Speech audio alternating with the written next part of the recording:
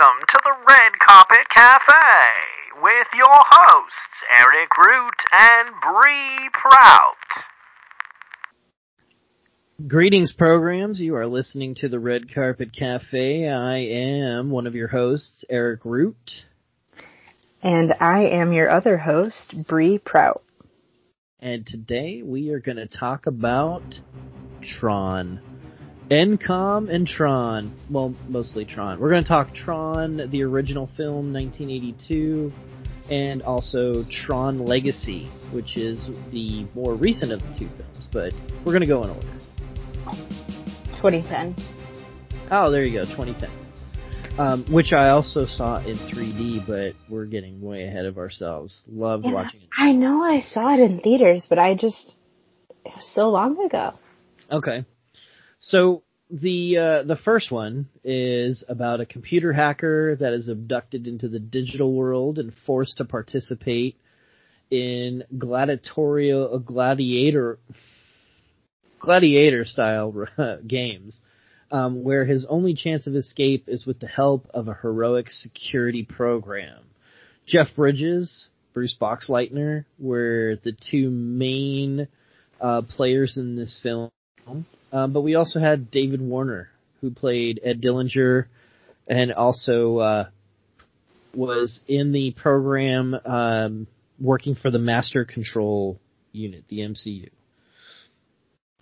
Or Master Control Program, MCU. MCP, yep. Yeah, so this film is interesting, and I remember watching it as a kid in the theater. My dad took me to it, and I was starting to get into the sci-fi side. I'd already seen Star Wars and Empire Strikes Back, and remember thinking, like, wow, this is so cool how they did it. It was so cutting edge when you see Jeff Bridges get pulled into the computer mainframe, because the MCP doesn't like his character, Kevin Flynn, and is trying their hardest to be able to keep secret the fact that they stole Kevin Flynn's idea. And the MCP was getting so smart that he knew that if he could bring this person from the real world into the computer and ultimately just try and knock him off, he could have free reign at some point if he ever had access to the total mainframe of the known world network at that point. Now, internet wasn't really a thing, but interconnected computers, especially business and finance, were. Many things about this film that now you look back and go, wow, they needed a whole building just to be able to run a single computer. But they did break it down into different levels. Though Dillinger's office had like cutting edge tech for its time that didn't really seem to exist anywhere else, and that's what made it quite interesting. When was the last time you had seen this film? I just saw the original Tron within the last 2 weeks. Okay, so that was my first time seeing it. So that definitely puts me at a disadvantage in that I could not appreciate it for what it was, being that I wasn't watching it in the right time. Okay. And I guess what I mean by that is seeing it in the 80s or even the early 90s before we had the technology that we have today, like, it's pretty phenomenal. But I shouldn't say phenomenal. It's pretty cool. Sure. Like the light cycles and the games that they did play. I also was a fan. The ideas themselves. Yeah, I was also a fan of the arcade game. Drop in the quarters. The one part of the video game that always caused me problems was the tank war. Tank versus tank. I always had difficulties with the shooting and the angle. But the scene near the end of the film where Tron is going into the MCP area and holding up the disc to communicate with Alan on the outside and to be able to get the network corrected and such. In the video game, it's a picture like this little, 8 or 16-bit Tron moving around, and he's shooting his little disc as he goes from side to side trying to find an area that he could finally get that communication through, that was my favorite part of the video game. Light cycles, I always seem to have problems trying to get the bikes to coordinate properly based on the controller, but okay. It's just my dexterity issue. Did the video game come out after the movie? Or was it the other way around? No, I want to say that they both dropped almost simultaneously. Okay. Because they managed to incorporate it in the movie, so it did exist. Right. Well, and then, of course, in the 2010 film, they had the video game in Flynn's arcade, that we'll talk more about in a bit. But I think they came out at almost the same time. And I remember dropping a lot of quarters when I was a kid trying to play that game. Or we would go to Chuck E. Cheese. I don't even know if that still exists now that the pandemic has killed a lot of businesses. But I remember going to Chuck E. Cheese on the free play thinking, wow, this is the greatest game ever on free play. Yeah. But what did you think though? No, I mean, you kind of mentioned earlier. Did you notice that they had introduced like some of the quote program characters, like Clue, in the first one? Yep. Yeah. But then he takes on a whole new dimension in the second film. In the second one, yep, 100%. Yeah, so I only recently saw the original, so kind of ironically, seems to be the theme as of late. There are two colors at play in this movie. Yeah, and that's the blue and the red, and that's how you can, again, differentiate between who's who, whether they're, the good guys or the bad guys. And gosh, it's really hard to reference one and not talk about the other right away. I found some humor in, so even just today I was kind of playing around and rewatching this original one, just after having rewatched Legacy, just to kind of go back and forth. And, I found the humor so much in Jeff Bridges' character as he was playing Clue in the beginning before he was on the inside, and kind of bossing Clue around and telling them like, butts are for the users and you're the program. Like you just gotta do what I'm saying.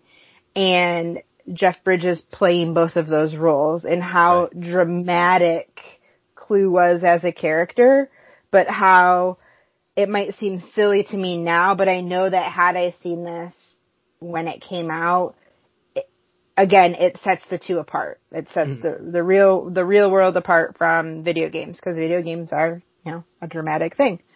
But I thought it was really cool to see how he was playing those two characters, and how even though it was the same actor, they were very different. It was the representation of him.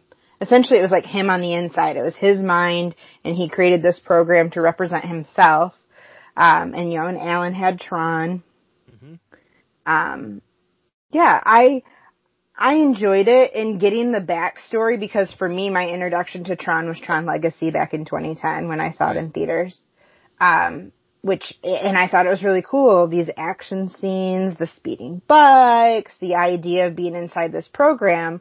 But now, having watched Tron and really understanding where it all came from, I would feel pretty confident in saying that I feel like this is kind of ahead of its time too, and like the concept and like the graphics aren't phenomenal, but it was 1982, and this idea and this world that they created, and that it was such a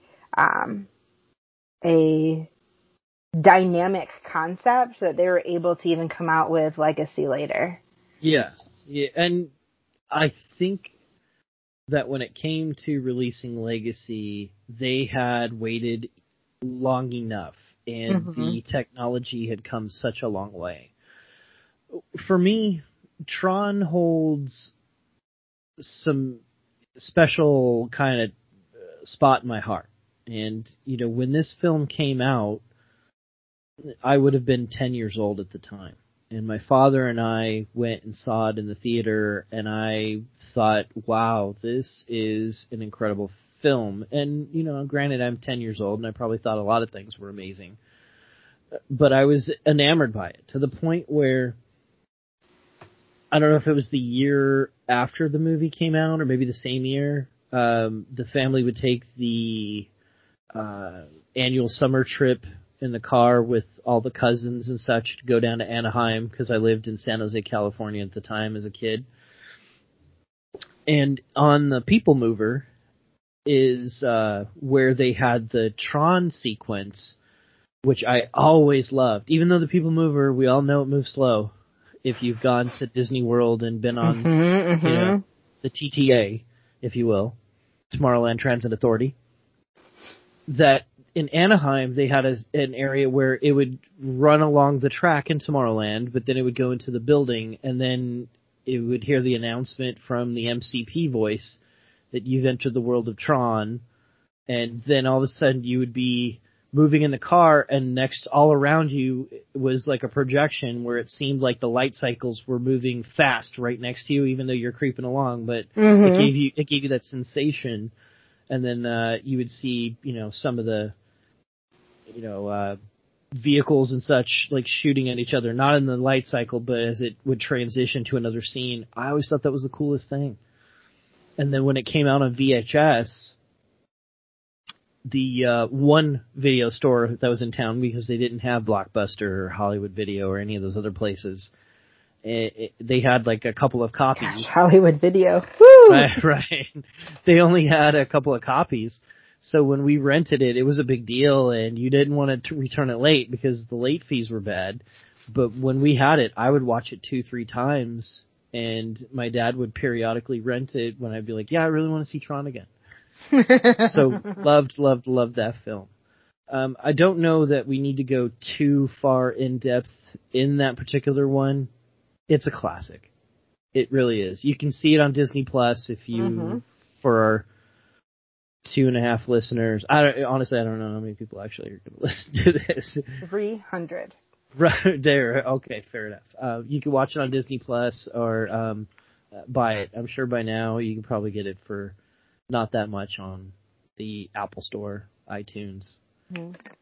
I would say I'm not even going to quantify it with a rating. I'm not. I think it falls into the classics, and I'm biased. Yeah. This wasn't a part of my life growing up, so it'd be really hard for me to give it a don't ruin a the fair magic. review. A what? Right. Don't ruin the magic. Yeah, it'd be really hard for me to give it a fair review, just because, I don't know, I don't necessarily feel like you need to see one in order to watch the other, in either direction. I don't think you need to see Tron in order to see Tron Legacy, and I don't think that you need to watch Tron Legacy after you've watched Tron. But I do like the continuation of the story. I like that. I feel like this is another one of those things that that parents could have connected with, or like even older siblings could have connected with their other siblings or children. And like, when I was a teenager, this came out and it was really cool. Now you're a teenager and this one came out. Like, wow, let's go and see it. I think you're really gonna like it. That's really the only, I guess, feelings that it gave me. But I did like watching a young Jeff Bridges. I'm so used to, I think of instantly, when I think of him and his beard, I'm gonna be in the minority here, but I think of, True Grit. Sure, but he's aged well too. Oh, but yeah. He was very charismatic as a young actor. Yeah, totally different from the calm, cool, collected that I came to see him as. Like the Big Lebowski. That's what I knew. Everyone else, that's what they were going to reference when I'm going to be in the minority here. That I think of True Grit, but but I do when I think of him and I think of True Grit, even though it's a very recent movie. I've seen plenty of Jeff Bridges movies, but that one I'm a huge fan of. And who he is and how his demeanor and everything is just totally different from like this young stud. Okay. So Tron Legacy. Tron Legacy. The synopsis on that is Sam, who's the son of the famous video game developer Kevin Flynn, played by, again, Jeff Bridges, has been haunted for a long time by his father's mysterious disappearance. Mm-hmm. A strange signal draws Sam to Flynn's arcade, and he is pulled into the same cyber world in which his father, its creator, has been trapped for 20 years. Mm-hmm. With fearless warrior Cora, played by Olivia Wilde, Kevin and Sam seek to escape from a universe that, while magnificent, is far more advanced and dangerous than Kevin had ever imagined. Mm-hmm. Now, this film, obviously it starts off with the interaction of a very CG, to make him look younger, a CG'd Bridges. But they actually did a really good job. Yeah, they did. True. They did a really good job because this is like early stages. 2010 is early stages of doing CG age reversing. Mm-hmm. But they did pretty well. You get to the point where Sam gets pulled into the computer. My biggest complaint, though,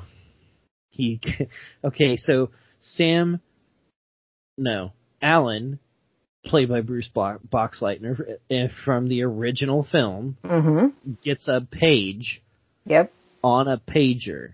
Now, for the people who aren't familiar with what pagers are, you used to pick up a corded phone, probably putting in some coin, you'd dial a phone number, and then you'd put in your phone number to be reached at, and it would send a signal to someone's page a few minutes later. And then you would be like, oh, I got paged. So, anyways, Alan's rocking the 1980s technology. Gets a page, and the page is basically saying, hey, you need to go to Flynn's Arcade. And about Flynn's Arcade being still there, but not open and shut, and Sam gets there and he can turn on the lights like someone's been paying the bills. But his dad's been missing for like 20 years. Who the hell's paying the bills on this stuff? He is. That's how I would view it. Like, I would think that, like, it's the one last, like, he's kind of, like, pulled away from the company because it reminds him of his dad. Like, this is the one thing that he can still hang on to that is there, but doesn't have to be a part of. Okay. Because then he'd be completely letting go of his dad. So I 100% see where you're coming from, but I would be inclined to believe that he's just been paying it from his trust fund.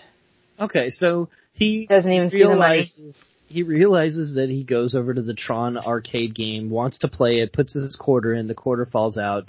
Oh, look at that, a hidden door. It's a special quarter. It's a special quarter. It's the quarter that his dad gave him the last night he saw his dad. All right, fair enough. But he goes, oh, look, there's a hidden door behind the video game, and let's go walk down the creepy corridor. Maybe Dad's hiding in the basement for the last 20-something years.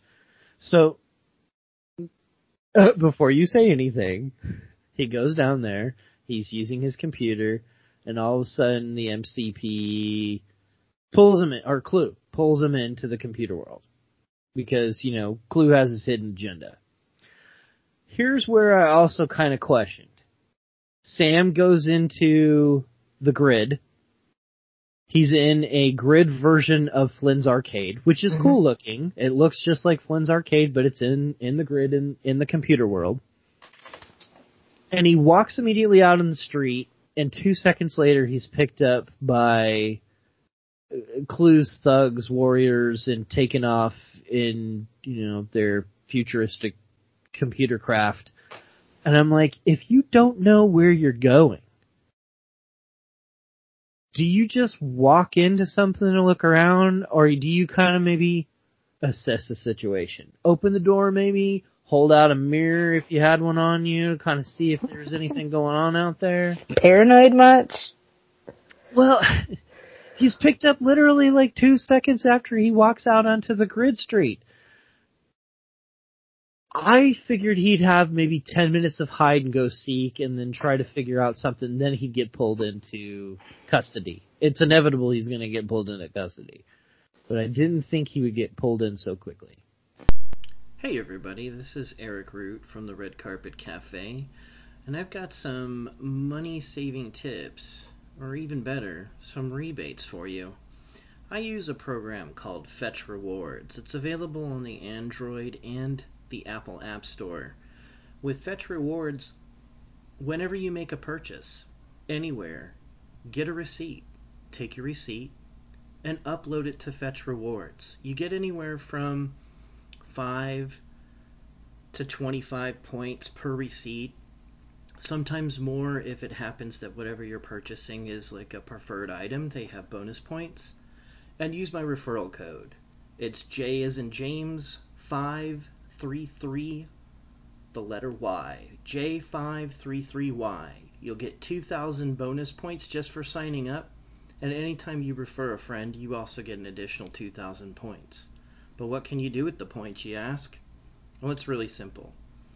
With as little as 3,000 points, you can convert those points into actual e-gift cards that you can use. And I've done that. I usually save mine up because I spend way more time on Amazon.com than I probably need to. But I take those bonus points and I get Amazon e-gift cards so that I can use them for literally anything. They give you the code via email. You turn around and put that code into your personal Amazon account in this case. But there's more than just Amazon. There are restaurants, movie theaters, quite a few different things that you can look at taking and converting those rewards and getting gift cards for. So check it out. Fetch Rewards, and don't forget to use my referral code. Okay. What were you going to say? Well, I'm going to kind of trace everything that you kind of went through. So, because I feel differently about all of it. Like, I see what you're seeing, but I feel differently. So you're being too nice about it. Be like, I disagree. I disagree. So, right. So I like so, okay, I'm going to go back to the pager. So Alan gets paged and comes to tell Sam, and Sam's kind of like, what the heck's a page? Like, what? What? And so he explains that it's him holding on to the memory as well of Kevin Flynn. It's, you know, when your dad took over, he gave me a pager and told me to keep it on morning, noon, and night. And so he always has. He's kept it next to his bed. So, and the disappearance of Kevin Flynn, no one really knows what happened. Some people might, you know, a lot of people are disputing it as like a disappearance in and of itself, where like Sam at one point he was like, you know, he's either dead or he's in Costa Rica. Like he believes that his dad has just left or him. Or both. You're right, he did. So that's kind of like the pager thing. So like when he gets paged, he's like, it's from your dad's arcade office. And that's why he's like, Sam, I want you to go and check it out. Like you should be the one to go and check it out, which in the back of my mind for a while, because in the beginning, in the opening sequences, when they explain that Kevin Flynn has gone missing and that Alan becomes kind of like the guardian and like of Sam in a way. I mean, he stays with his grandparents, but, you know, you learn that, you know, when he's 12, he loses his grandparents. So like Alan kind of took like the pseudo dad for him and was going to be the chairman of the company. And they show him like pushing Sam into the car to, in theory, like keep the media away from him because he's just a kid, and he looks so angry. So there was a piece of me through the whole movie that thought, up until the reveal of Clue, that thought that Alan he knows what's going on. He's got something to do with this. Like he knows where Kevin went. He knows that the game took him. Maybe he like took the game. But anyway, so when he's like, no, Sam, I want you to go. I'm like, of course he wants Sam to go. Like, what's going on here, you know? So when he gets there and he puts the quarter in, like that kind of touched my little tiny Grinch heart, because it's the quarter from his dad when he was like, we're going to play again, son. Okay. So that was kind of foreshadowing, right? You know, he puts the quarter in and it doesn't take the quarter, which for whatever reason, it doesn't take the quarter.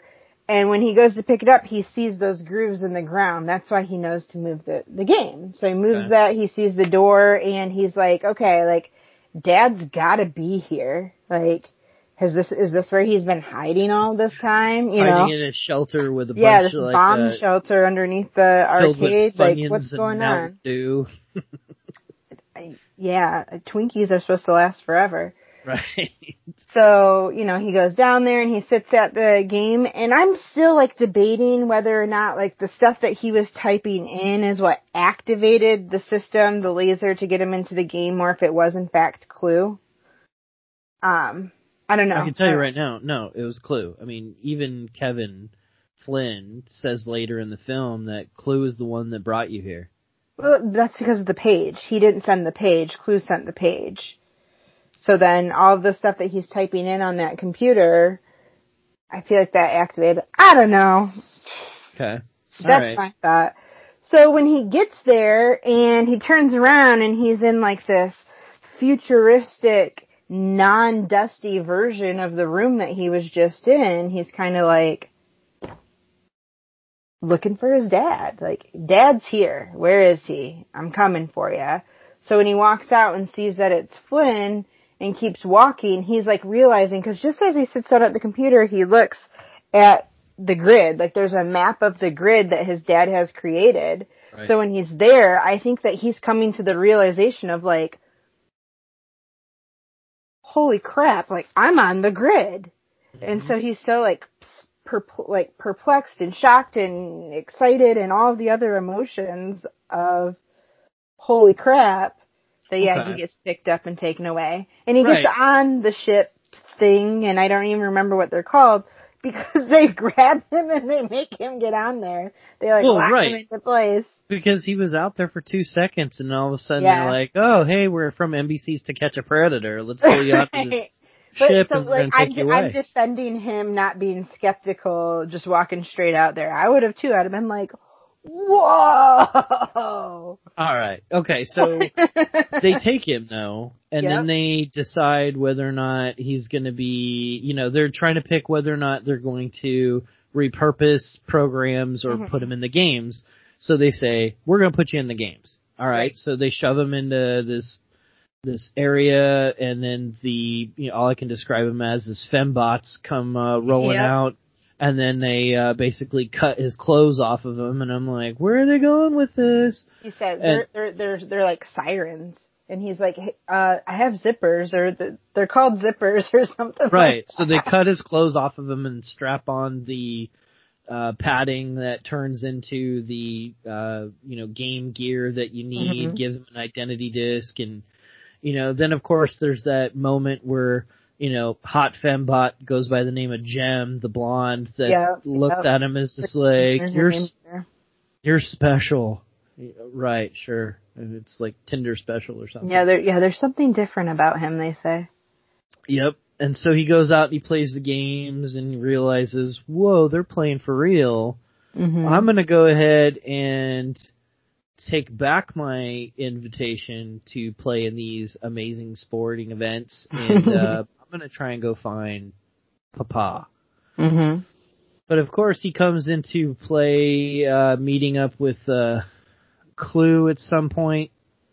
Yeah, it's during those games. When he wins the game, he announces who he is, and he's like, bring him to me. And then Clue, gives that whole, he thinks it's his dad, and he's like, wow, Dad, you look exactly like you did back in, the 80s. Late 80s, and, oh, that's the thing, I'm not your dad. Oh, you're Clue. Bingo! Yeah. Ding, ding, ding, ding. And then, they're like, well, guess what, we're gonna go ahead and put you out on the bike race. And then, he has to, It's one of the coolest scenes in the movie. It is. But, of course, Clue has his crew that he brings out, his elites with their bikes. And then the, fake Star Trek away team basically say, hey, guess what? Their bikes are faster, so you're going to have to use everything to your advantage if you're going to do anything on it. And, of course... Meanwhile, he's been riding a Ducati in the real world, so he's good to go.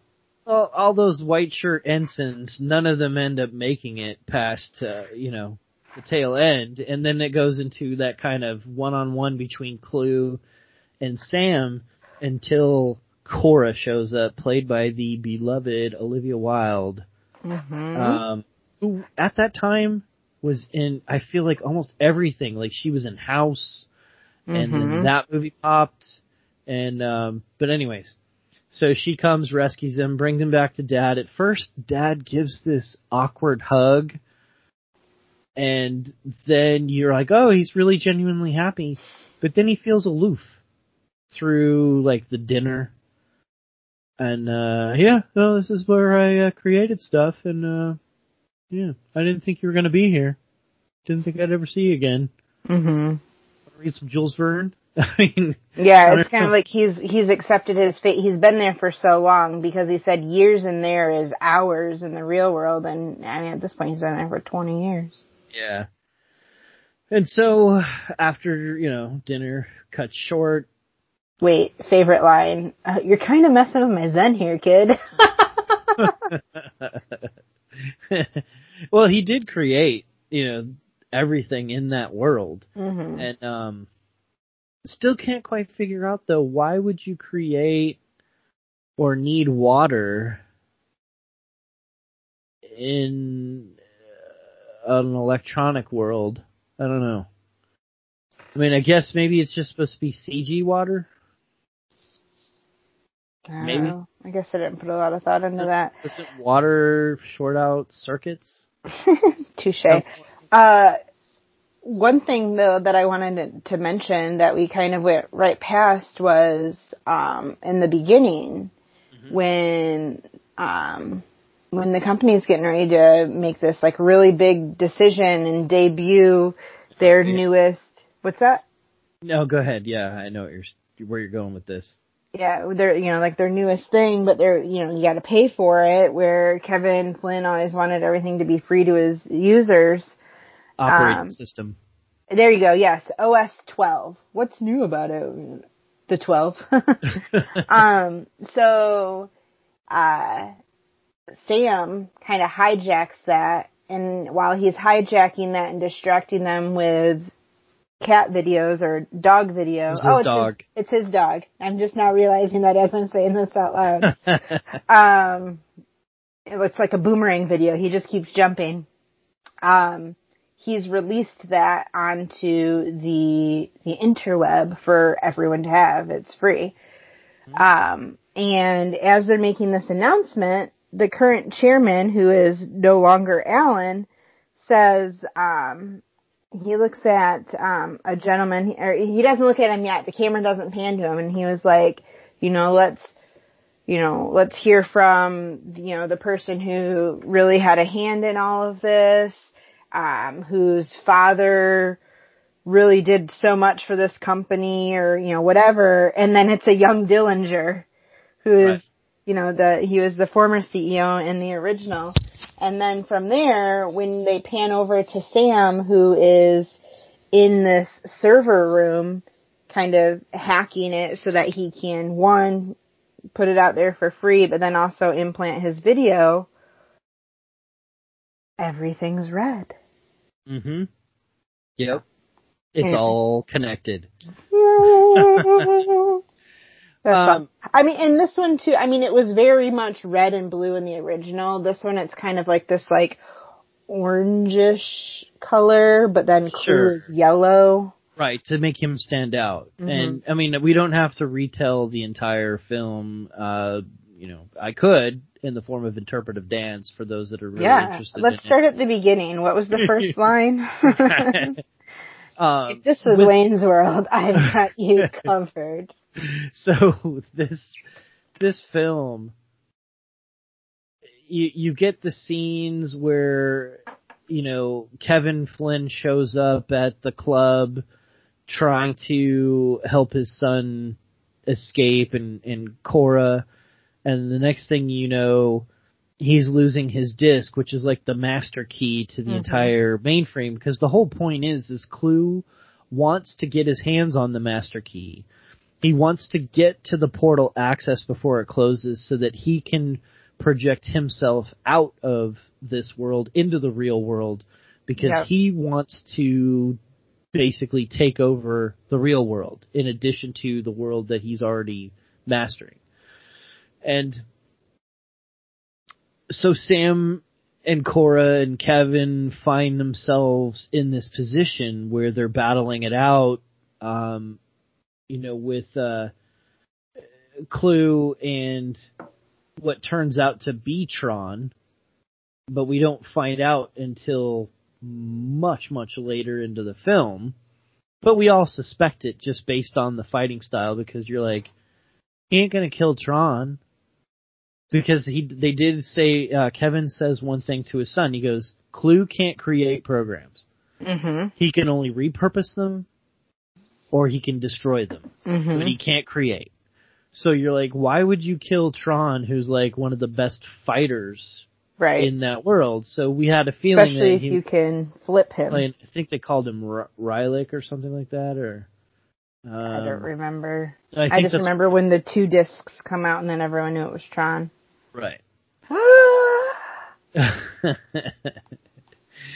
But then, fast forwarding here towards the end of the film, when you see that Kevin's basically telling his son, Sam, look, I'm sacrificing myself here so you can get Cora out of here and yourself. Mm-hmm. And you've got Clue right on their tails trying to get to the portal at the same time.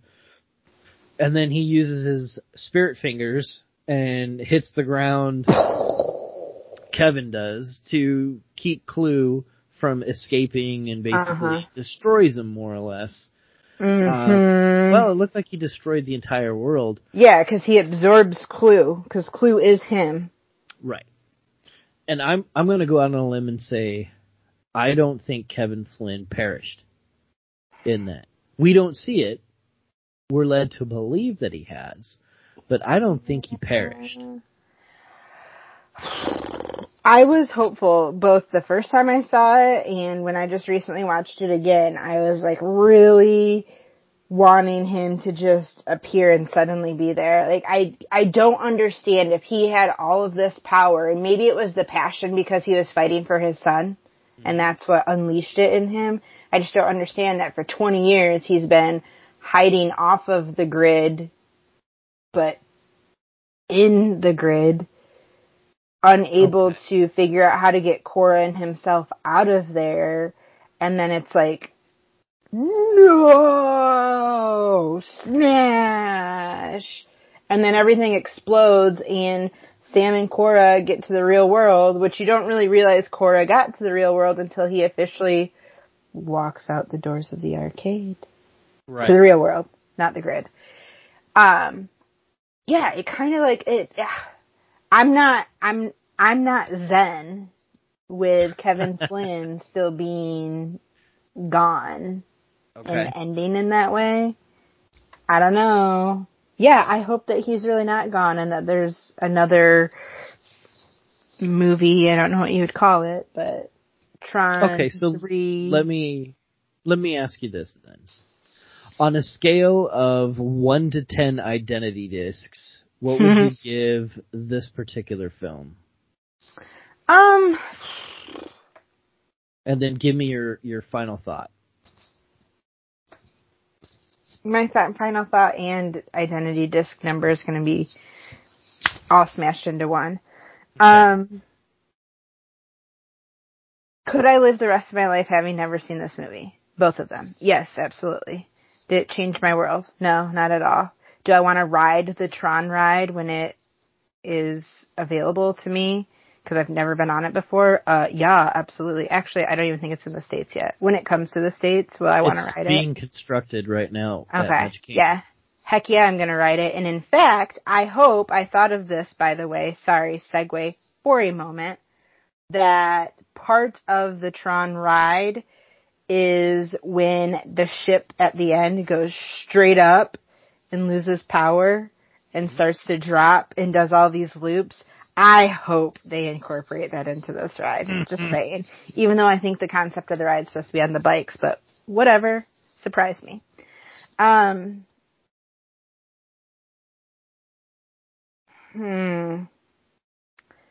am going to, for the movie itself, and again, my ability to live without it, I want to give it a 6. However, final thoughts. Mm-hmm. Journey Separate Ways just blaring when he turns everything in Flynn on. I love the soundtrack. It's phenomenal. So I'm going to give it a 7. 7 okay. identity discs. All right. Agreed. Okay. So here's my take and then final thoughts as we wrap up this particular conversation about Tron. I am going to give it 7 identity discs as well. But my reasons are a little bit different. I had some difficulty with... Okay. So we go back to the scene where Hot Fembot Jem and the girls are cutting off his clothes. And you make it sound so sexual. No. They're cutting him off to put on the Game Gear stuff. Uh-huh. So he's wearing Game Gear for the vast majority of the rest of the film. Mm-hmm. Then he gets out with Cora. Mm-hmm. And they're in the arcade. How in the blue hell are they wearing regular clothes when they were wearing Game Gear? Where did they... Was it just clothes for a woman and a man just hanging around Flynn's office? Do they need to... Don't put a black light in that office, apparently, then. There may be some problems. How are you just suddenly, magically appearing with the same type of jacket and jeans and stuff that you had cut off you in the earlier part of the film? And all of a sudden, voila, they're there. Perhaps. Mm-hmm. Because the black attire is what they get changed into. That's what they... Right. That's the suit, and then they start clipping on all of the gear pieces. Perhaps when they come back, they're just wearing those black clothes. Maybe, but you're also making an assumption that there's going to be a third one. I think that's pretty much been debunked by now. But my last part of the ending as well. Cora, we know that she's an ISO program. She was important to the world of Tron. And our world. The mainframe, right.